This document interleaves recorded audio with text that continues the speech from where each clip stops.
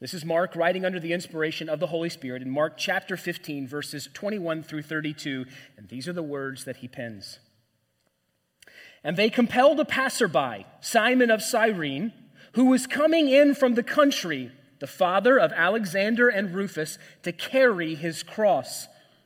And they brought him to the place called Golgotha, which means the place of a skull. And they offered him wine mixed with myrrh, but he did not take it. And they crucified him and divided his garments among them, casting lots for them to decide what each should take. And it was the third hour when they crucified him. And the inscription of the charge against him read, "The King of the Jews." And with him they crucified two robbers, one on his right and one on his left. And those who passed by derided him, wagging their heads and saying, "Ah, you who would destroy the temple and rebuild it in 3 days, save yourself and come down from the cross." So also the chief priest with the scribes mocked him to one another, saying, "He saved others, he cannot save himself. Let the Christ, the King of Israel, come down now from the cross that we may see and believe." Those who were crucified with him also reviled him. Brothers and sisters, the grass withers and the flower fades, but the word of our great God stands forever. You may be seated.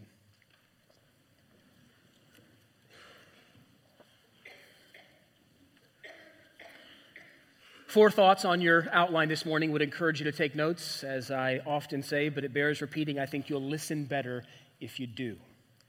Number one is this: a cross carried. A cross carried. Look back at your Bible there, find verse 21 again. And they compelled a passerby, Simon of Cyrene, who was coming in from the country, the father of Alexander and Rufus, to carry his cross. We see a cross carried. Friends, customarily a condemned man carried his own cross, or at least the cross beam, the horizontal part of his cross, through the city streets of Jerusalem and out to the place of the crucifixion. And Jesus was no exception. This piece of timber weighed 100+ pounds. It was heavy if you had not just been scourged. Can you imagine its weight, having just been beaten within an inch of your life?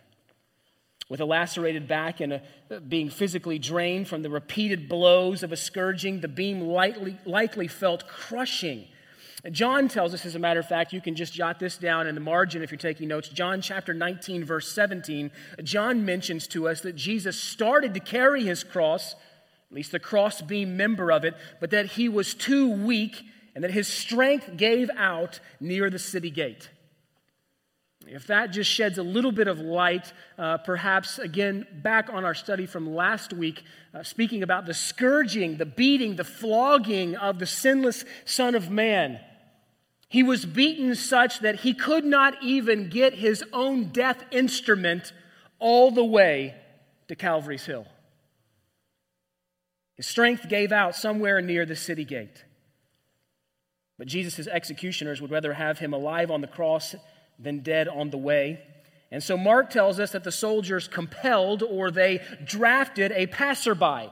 His name is given to us there in your Bible. It's Simon of Cyrene. Simon was compelled. He was drafted with carrying Jesus' cross. We don't know a whole lot about Simon. Two of his sons are mentioned in the text for us, Alexander and Rufus.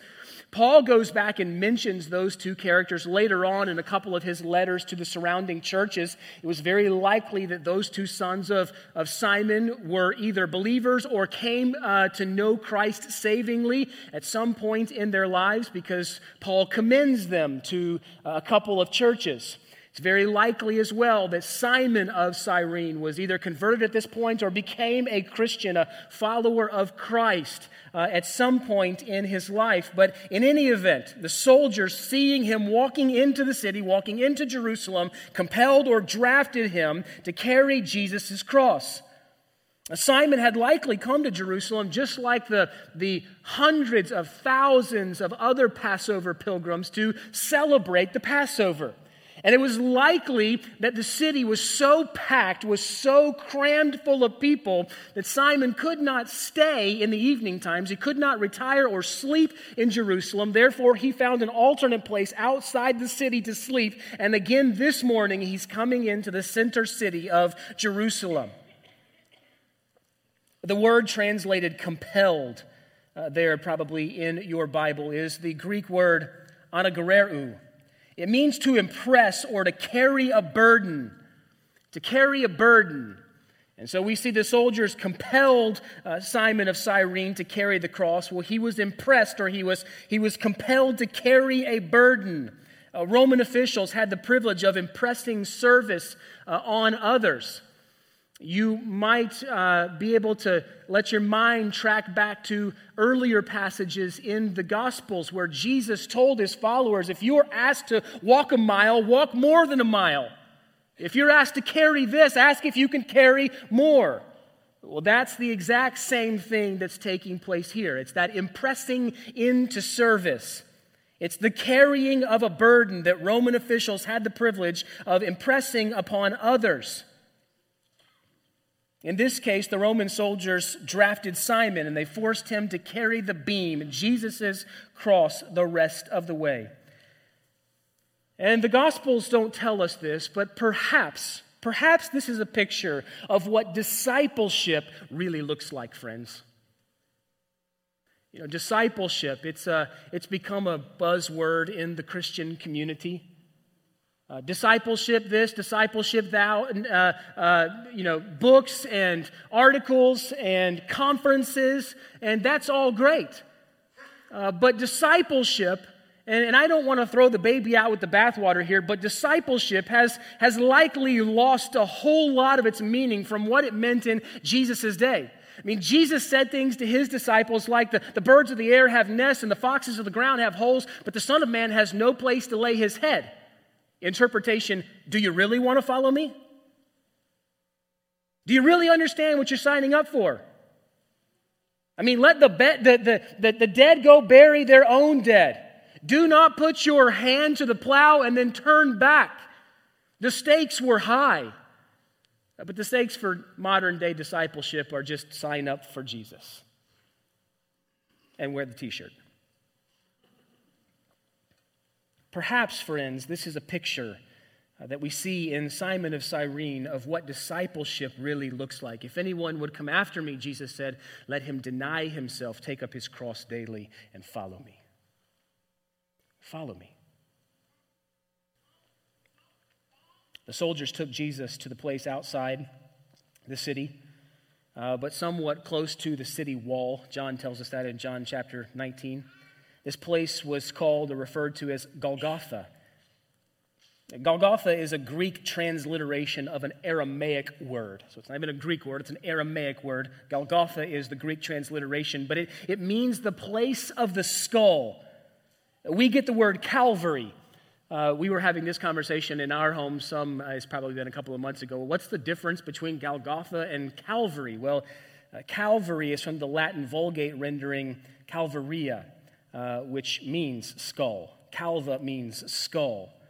And so Golgotha, or Calvary's Hill, it was a rounded, rocky knoll, which vaguely resembled the shape of a human skull. We do not know where its exact location is. Perhaps the Lord does not want us to know where its exact location is, but we do know that it was outside of the city wall or outside of the city gate of Jerusalem. Luke tells us that, or John tells us that rather, and the writer of Hebrews tells us that.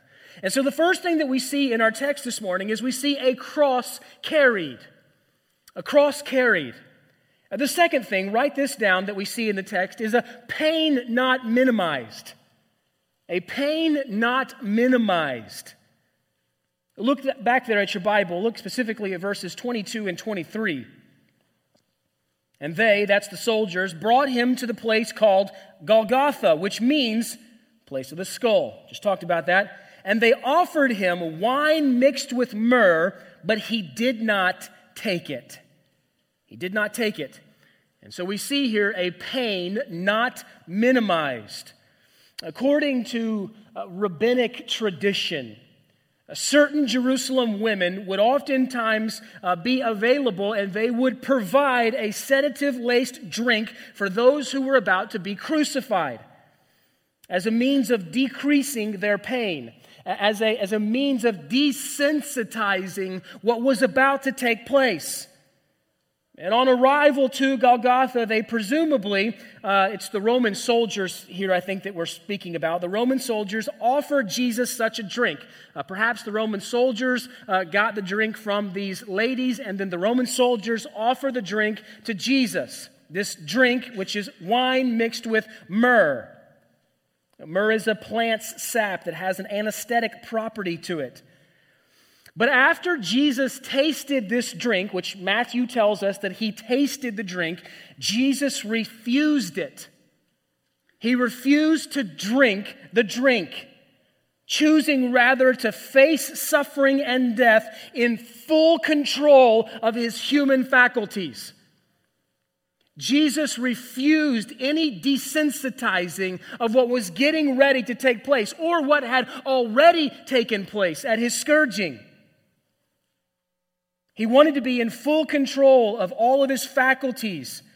The imperfect tense of the verb offered here, they offered him wine mixed with myrrh. That imperfect tense of the verb suggests that this was a repeated action. In other words, the soldiers likely repeatedly offered Jesus this wine mixed with anesthetic. But Jesus rejected it. Jesus' suffering is deliberate and it's purposeful. He must sense the forsaking by the Father in order to relieve us of that agony. You catch that? Jesus must he must sense the full forsaking by his Father, including the horrendous pain of the cross, in order to relieve us of that agony.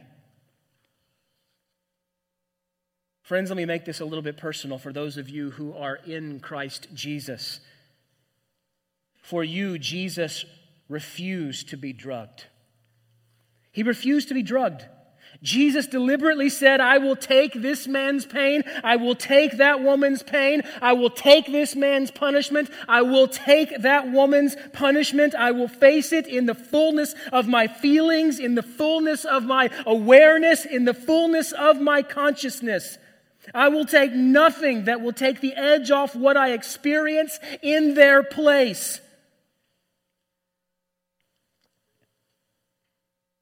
Christ, when he, by the mission of God that had been assigned to him, determined to drink to the dregs the cup of God's wrath, he determined to drink it in full awareness of everything that entailed. He refused that his pain would be minimized. Brothers and sisters, you should never forget that. You should never forget that. We see a cross carried. We see a pain not minimized. Write this down. We see a king crucified. We see a king crucified. Look at verses 24 and 25.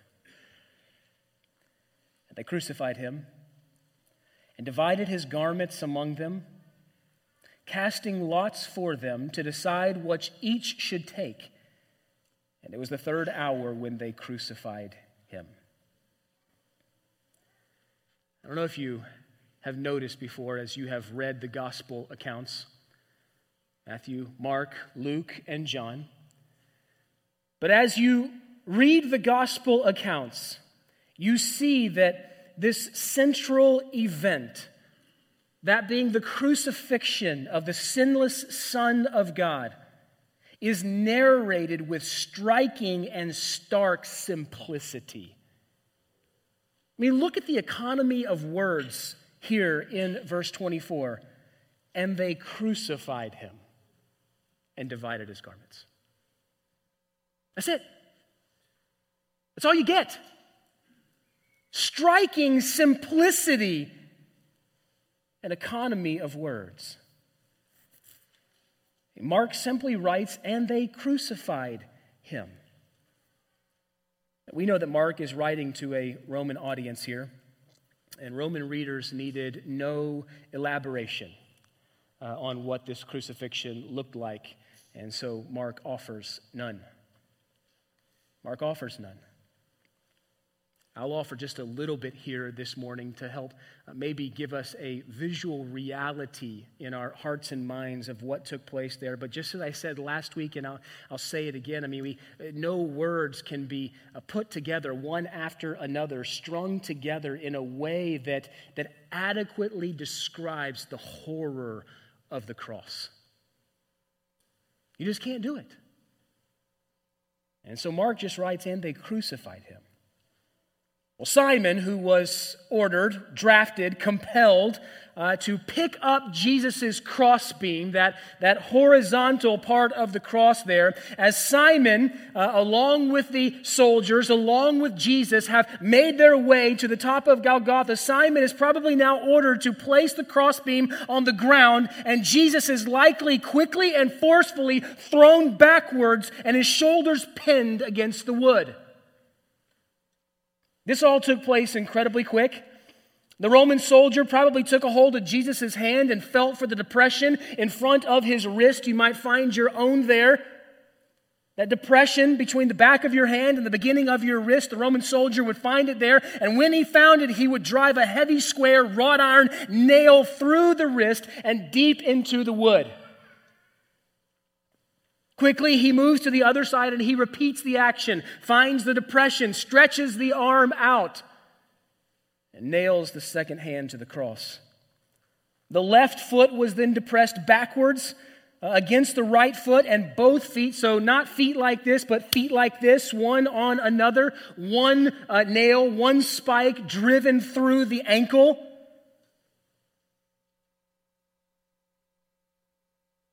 This completed the crucifixion, but it did not complete the agony of the crucifixion. But Jesus was left there until he died.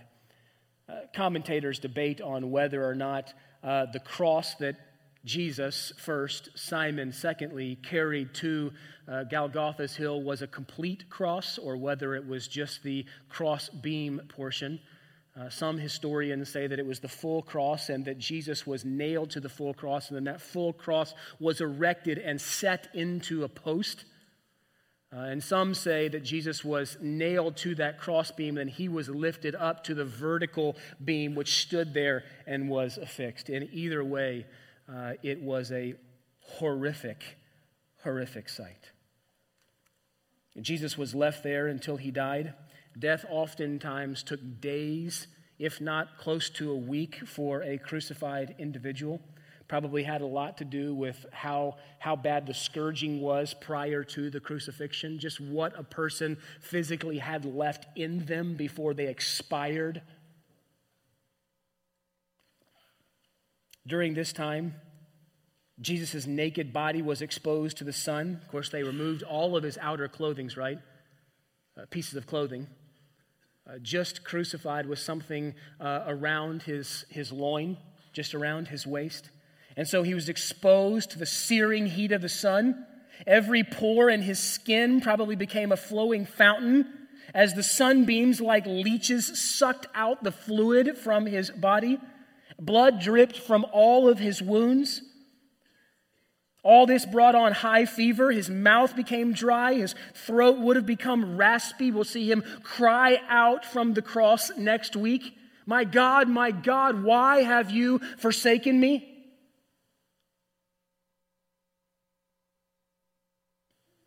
His tongue would have become swollen. Even to utter those words would have been incredibly difficult. Every nerve in his body telegraphed pain to his brain. As his blood pressure dropped, the restricted blood flow resulted in excruciating aches and pains throughout his body. As his body slumped under its own weight, the nails would continue to tear at the flesh of his hands.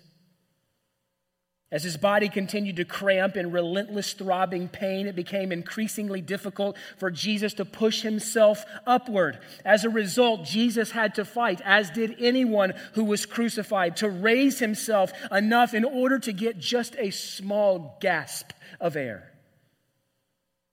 Hours of this limitless pain, cycles of twisting, joint-rending cramps, intermittent partial asphyxiation, searing pain, as tissue is torn from his lacerated back as he struggles up on that cross to breathe and then slumps back down. Up on that cross to breathe and then slumps back down. And then another agony begins.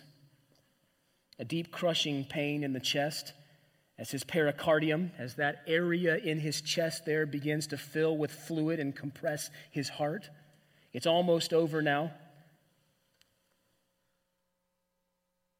Jesus' compressed heart is struggling to pump heavy, thick, sluggish blood through his tissues, and his tortured lungs are making frantic last gasps for air. Jesus can feel the chill of death creeping through his tissues, and it was in this way, friends, that the sinless Son of Man hung and died.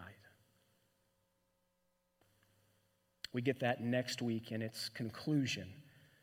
But here's the picture. And again, words aren't adequate to describe the horror of what took place on Calvary's Hill. I mean, this is just a physician's attempt to try to describe what happens to the human body under such circumstances. And then we see a casting of lots for his clothes. So with great simplicity of words, great economy of words, they crucified him, and then they divided his garments among them, casting lots for them to decide what each should take. And it was the third hour when they crucified him. You see, Romans crucified their victims naked, or at least without anything but something covering the loins there. A victim's personal belongings became the property of the execution squad. And in Jesus' case, from John chapter 19, we know this was a 4-man squad here, 4 soldiers. And so they cast lots. They probably rolled dice. And one took his inner garment, one took his outer garment, one took a belt, a sandal, perhaps a head covering, and they basically gambled there at the foot of the cross to see who gets what. All the time unwittingly fulfilling Psalm 22:18. The psalmist writes, "They divided my garments among them, and for my clothing they cast lots." Friends, every single Old Testament prophecy concerning the life, ministry, death, and resurrection of the Lord Jesus Christ was personally fulfilled in Jesus.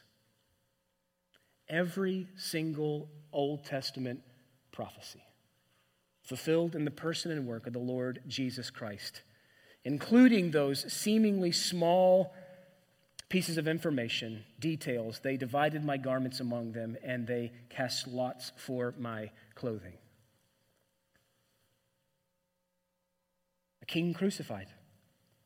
Friends, there are 2 aspects of the cross that we need to keep front and central this morning. And those 2 aspects are this. At Calvary, something was happening to God by man.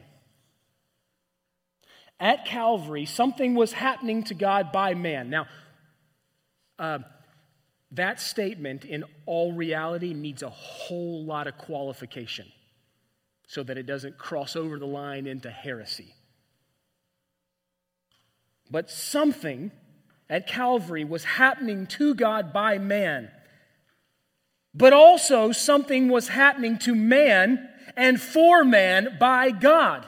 And friends, that is the heart of the gospel. That is the heart of the good news. God made him, speaking about Jesus, who knew no sin, to be sin for us, so that in him we might become the righteousness of God. Yes, at the cross, the sinless Son of Man is being crucified at the hands of lawless men. Right? Luke tells us that in Acts. You crucified him. At the hands of lawless men, he was crucified. But there at the cross, something was also happening to man and to man by God. Jesus was paying sin's ransom. Jesus was paying sin's penalty. Cursed is everyone who's hung on a tree. Jesus came to disarm all the rulers, and he came to do so by triumphing over them at the cross. The cross. Friends, I hope you do not have a desensitized American cultural view of the cross. The cross was horrific, but Jesus went there willingly and voluntarily for all who believe. For all who believe. Do you believe? And is your belief substantiated by repentance? Repent and believe, for the kingdom of God is at hand. Turn from your sin and put your hope in Jesus Christ alone.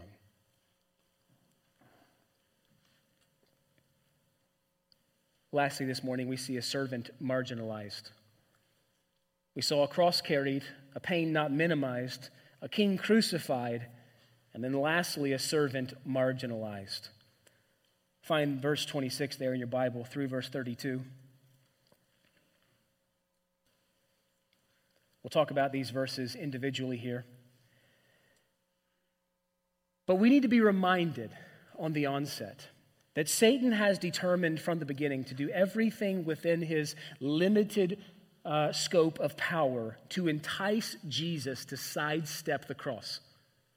Right? That started at the beginning, at the onset of Jesus' public ministry as he's tempted out in the wilderness by Satan. Satan is cunning and he's crafty. And Satan's temptation of Jesus there in Matthew chapter 4 specifically, as he's tempted out in the wilderness, is he's tempted to sidestep the cross. You can have the crown without the cross. Bow down and worship me, and I'll give you all the kingdoms of the world. Sidestep the cross. That has been, is, and always will be Satan's number one temptation. Is to get you to get your eyes off the cross. And if Satan's energies were focused at getting the sinless Son of Man to take his eyes off the cross, friends, you bet your bottom dollar that he's doing the same to you. If he can just get you distracted, even in little Christian pursuits, but you take your eyes off the cross, you miss everything. You miss everything. And so here we see in the final hours of his life, Jesus is tempted as onlookers taunt him to come down from the cross. Sounds a whole lot like the evil one speaking, right? Come down from the cross. And so we see Jesus marginalized or mocked, if you want another M word there, in verses 26 through 32. First, we see Jesus mocked by the inscription that is carried through the city of Jerusalem as the progression is making its way toward the cross, and then that sign or that inscription is hung above Jesus' head. Look at verses 26 through 28 there in your Bible. We see the inscription that mocks Jesus. Mark writes, in the inscription of the charge against him read, "The King of the Jews." And with him they crucified two robbers, one on his right and one on his left. You see, it was Roman custom to write the name of the condemned and a description of his crime on a board and to attach it to the cross. All four Gospels record the words of Jesus' notice, but with minor variations. Probably because that notice or that inscription was written in 3 different languages as well. Mark records only the official charge against Jesus, and that charge is the King of the Jews.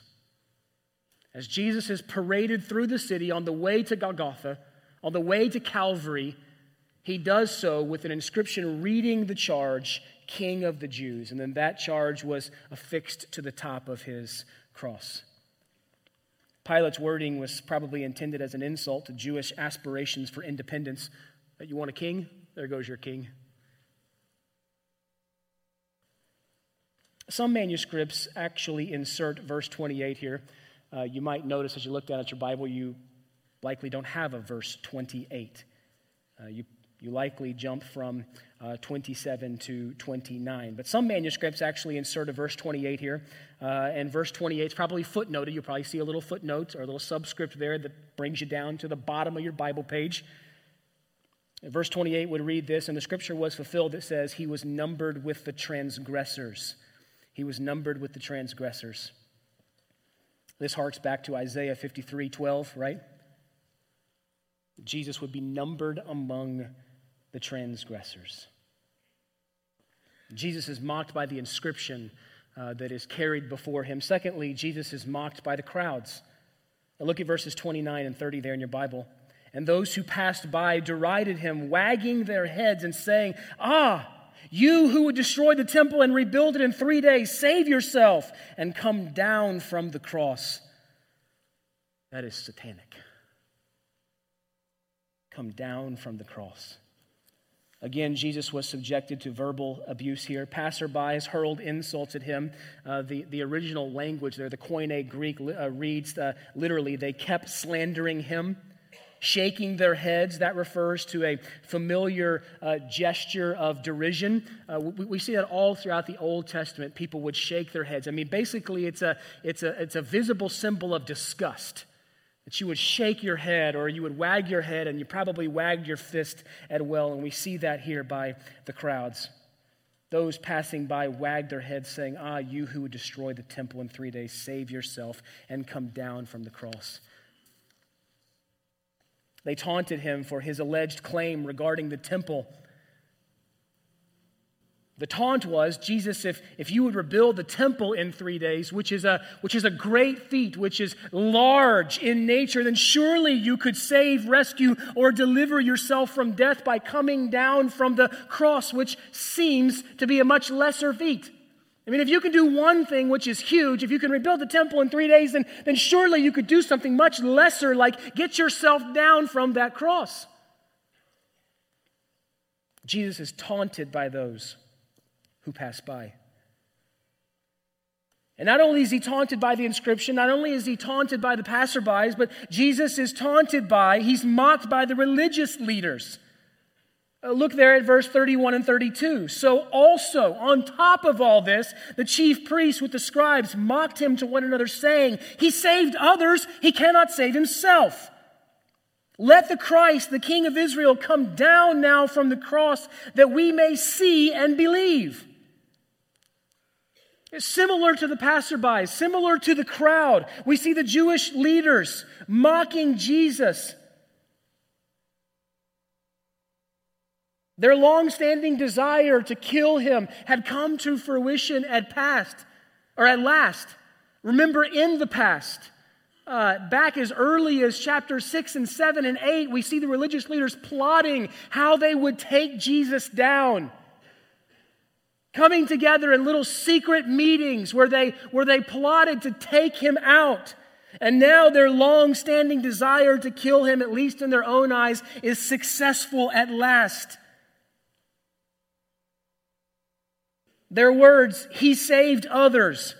That refers to his healing miracles, which every single one of the religious leaders and the scribes could not deny. They had seen that. They had witnessed it with their own eyes. They had seen Jesus perform many miracles, heal and save. They could not deny that. But they ridiculed him because he seemed in this moment powerless to save himself. And the interesting thing is the exact same word here is used. There's a play on words. It's the Greek word sozo. Okay? Jesus, he sozoed others, but he can't sozo himself. He saved others, but he can't even save himself. What kind of Messiah is this? What kind of king is this? I mean, just like the soldiers mocked him in Pilate's praetorium, the same thing is taking place here. They're mocking Jesus as nothing more than a clown king. That's it. That's it. But friends, there's incredible irony in verses 31 and 32. The irony is that the religious leaders are correct when they say, he saved others, he cannot save himself. That's a correct statement. That's a true statement there. Indeed, Jesus cannot save himself if he is going to save others. He can't. If Jesus is to save others, he must die. He must die. It goes all the way back to the beginning in the garden. If you eat of the fruit, then you will surely die. Numbers 23:19, God is not a man that he should lie, nor a son of man that he should change his mind. Does he speak and then not act? Does he promise and not fulfill? The answer is no. God never speaks and then not acts. God never promises without fulfilling. So there's great irony in the religious leaders' words here. They're correct when they say he saved others, but he cannot save himself. The reason is that he cannot save himself if he is to save others. It's substitution, friends. The innocent for the guilty. Jesus must die. He must die. There's no alternative. Having said that, we cannot dismiss the fact that the temptation here from a human perspective, remember, Jesus is 100% man and 100% God. He's the anthropos. Man, God. And so from a human perspective, the temptation must be palatable. The religious leaders offered to believe if Jesus would just come down, just like Satan offered the kingdom if Jesus would just bow down. And the temptation here in Jesus' humanity must have been great. In both cases, the temptation is to sidestep the cross. Whether it's the temptation in Matthew chapter 4, I'll give you all the kingdoms of the world, just bow down, or the temptation that we see here in verses 31 and 32, you can have the allegiance of all the people if you'll just come down. The temptation is the same, and that temptation is to sidestep the cross. Friends, Satan's crafty temptation is that Jesus can have the people's allegiance. He can have their applaud. He can have them if he'll just forsake the Father's way of getting it. They also mocked Jesus' messianic claims, replacing Pilate's words. Pilate's words were King of the Jews. King of the Jews. Look back at verses 31 and 32 here. So also the chief priests with the scribes mocked him to one another, saying, he saved others. Can he not save himself also? Let the Christ, the King of what? The King of Israel. A little modification there, if you notice that. Pilate's words were King of the Jews. The religious leaders' words are King of Israel. They're challenging Jesus to prove his messianic claim by a miraculous descent from the cross so that they could see the compelling evidence and believe that he is indeed God's Messiah. But the issue, however, was not a lack of evidence. The issue here is a lack of belief. And friends, let me just pause right there and say the same issue stands before every single person today. The issue is not lack of evidence. That Jesus Christ is the sinless Son of God, that he is the Messiah, come to save his people from their sins. The problem is a lack of belief. Because Jesus is going to give a far greater sign than coming down from the cross, and that sign is the sign of his resurrection. And we know even at that point, the religious leaders refused to believe. Hard heart. It's a hard heart. That's why earlier in his ministry, Jesus gave the answer that he did to the Pharisees all the way back in Mark chapter 8 when he said, you seek for a sign. I'm not giving you or your generation a sign. Faith would see a sign in everything that Jesus did. Unbelief will never be convinced by a sign. Do you have this kind of faith?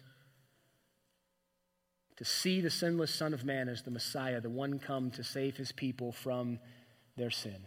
Is the Bible all you need?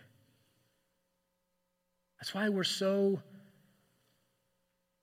steadfast on the fact that God's word is inspired, it's infallible, it's inerrant, it's authoritative. It's all we need. It's all we need. If you won't read your Bible and believe in Jesus Christ the Messiah, you won't believe if any other sign is given to you. God's word is enough. God's word is enough. And then lastly, we see Jesus mocked or marginalized by criminals. We saw it by the inscription.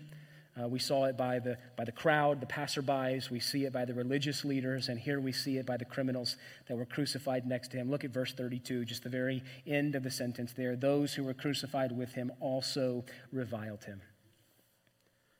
Talk about standing alone. Standing alone. But Jesus had come for this very purpose. It was for this very purpose that Jesus came from heaven to earth, robed himself in our flesh, John chapter 1, that he lived among us and that he died. Jesus was born to bleed. Jesus was born to die.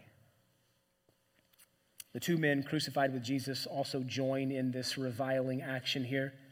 But we know that one of them soon stopped and asked Jesus to remember him in his kingdom. Luke 23. Remember me. Remember me when your kingdom comes. Jesus says, I tell you, this day you'll be with me in paradise. In paradise. It's the difference between a hard-hearted, scoffing, mocking criminal on one side and one who's broken on the other side and calls out for help and repentance. Friends, Jesus came to die. Why, though? Let me just conclude this morning by giving you, and each one of these is a sermon series in and of itself. I'm just going to clip them off here. But Jesus came to die, first of all, to please his Father. To please his Father. That's Ephesians 5:2. These would make a good week's worth of quiet times if you're looking for some verses this week. 5 reasons Jesus came to die, among a plethora of others. Jesus came to die to please his Father. To please his Father.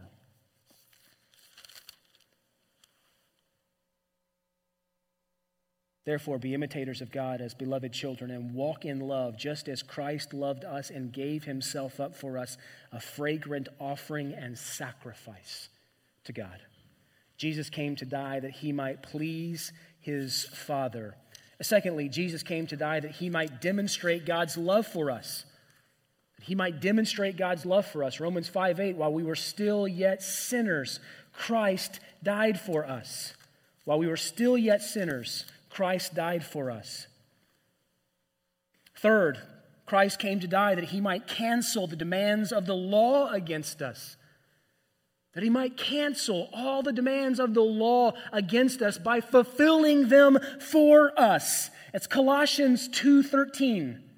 Colossians 2:13, and you who were dead in your trespasses and the uncircumcision of your flesh, God made alive together with him, having forgiven us all of our trespasses. Hallelujah. How? By canceling the record of debt that stood against us with its legal demands. This he set aside, nailing it to the cross. Fourth, Jesus came to die so that we might die to sin and live for righteousness. So that we might die to sin and live for righteousness. 1 Peter 2:24. 1 Peter 2:24, he himself bore our sins in his body on the tree that we might die to sins and live to righteousness. And then lastly this morning, Jesus came to die so that we too one day could be resurrected to new life. So that we too one day could be resurrected to new life. Romans 6:5. For if we have been united with him in a death like his, we shall certainly be united with him in a resurrection like his. Jesus came to die with great purpose, and he accomplished it without derivation to the right or the left. He accomplished it perfectly. And it can be yours by repentance and faith. The innocent for the guilty. He takes all our sin and pays for it on Calvary's cross there, and we get all his righteousness credited to our otherwise bankrupt account. Believe and repent. Faith and repentance. Let's pray. Father, we thank you for your word. How glorious is your word. And we do, just as we began this morning, we stand amazed in the presence of a Savior who would be crushed for us, Jesus, the Nazarene. And God, we do wonder how it could be that he would exchange all he had for all we have, for all that he had in glory, for all of our lack and our want. Father, we thank you for the gift of alien righteousness through Christ. And I pray that there's not a person here this morning who would leave without repenting of their sins and putting their trust, their faith in Christ and Christ alone. Not in Christ plus anything, but in Jesus and Jesus alone. Father, I pray that you would be wooing some hearts here this morning, perhaps, who do not know you in a saving way, that you might receive all the honor, all the praise, and all the glory that your great name is due. We pray these things in Jesus' name. Amen.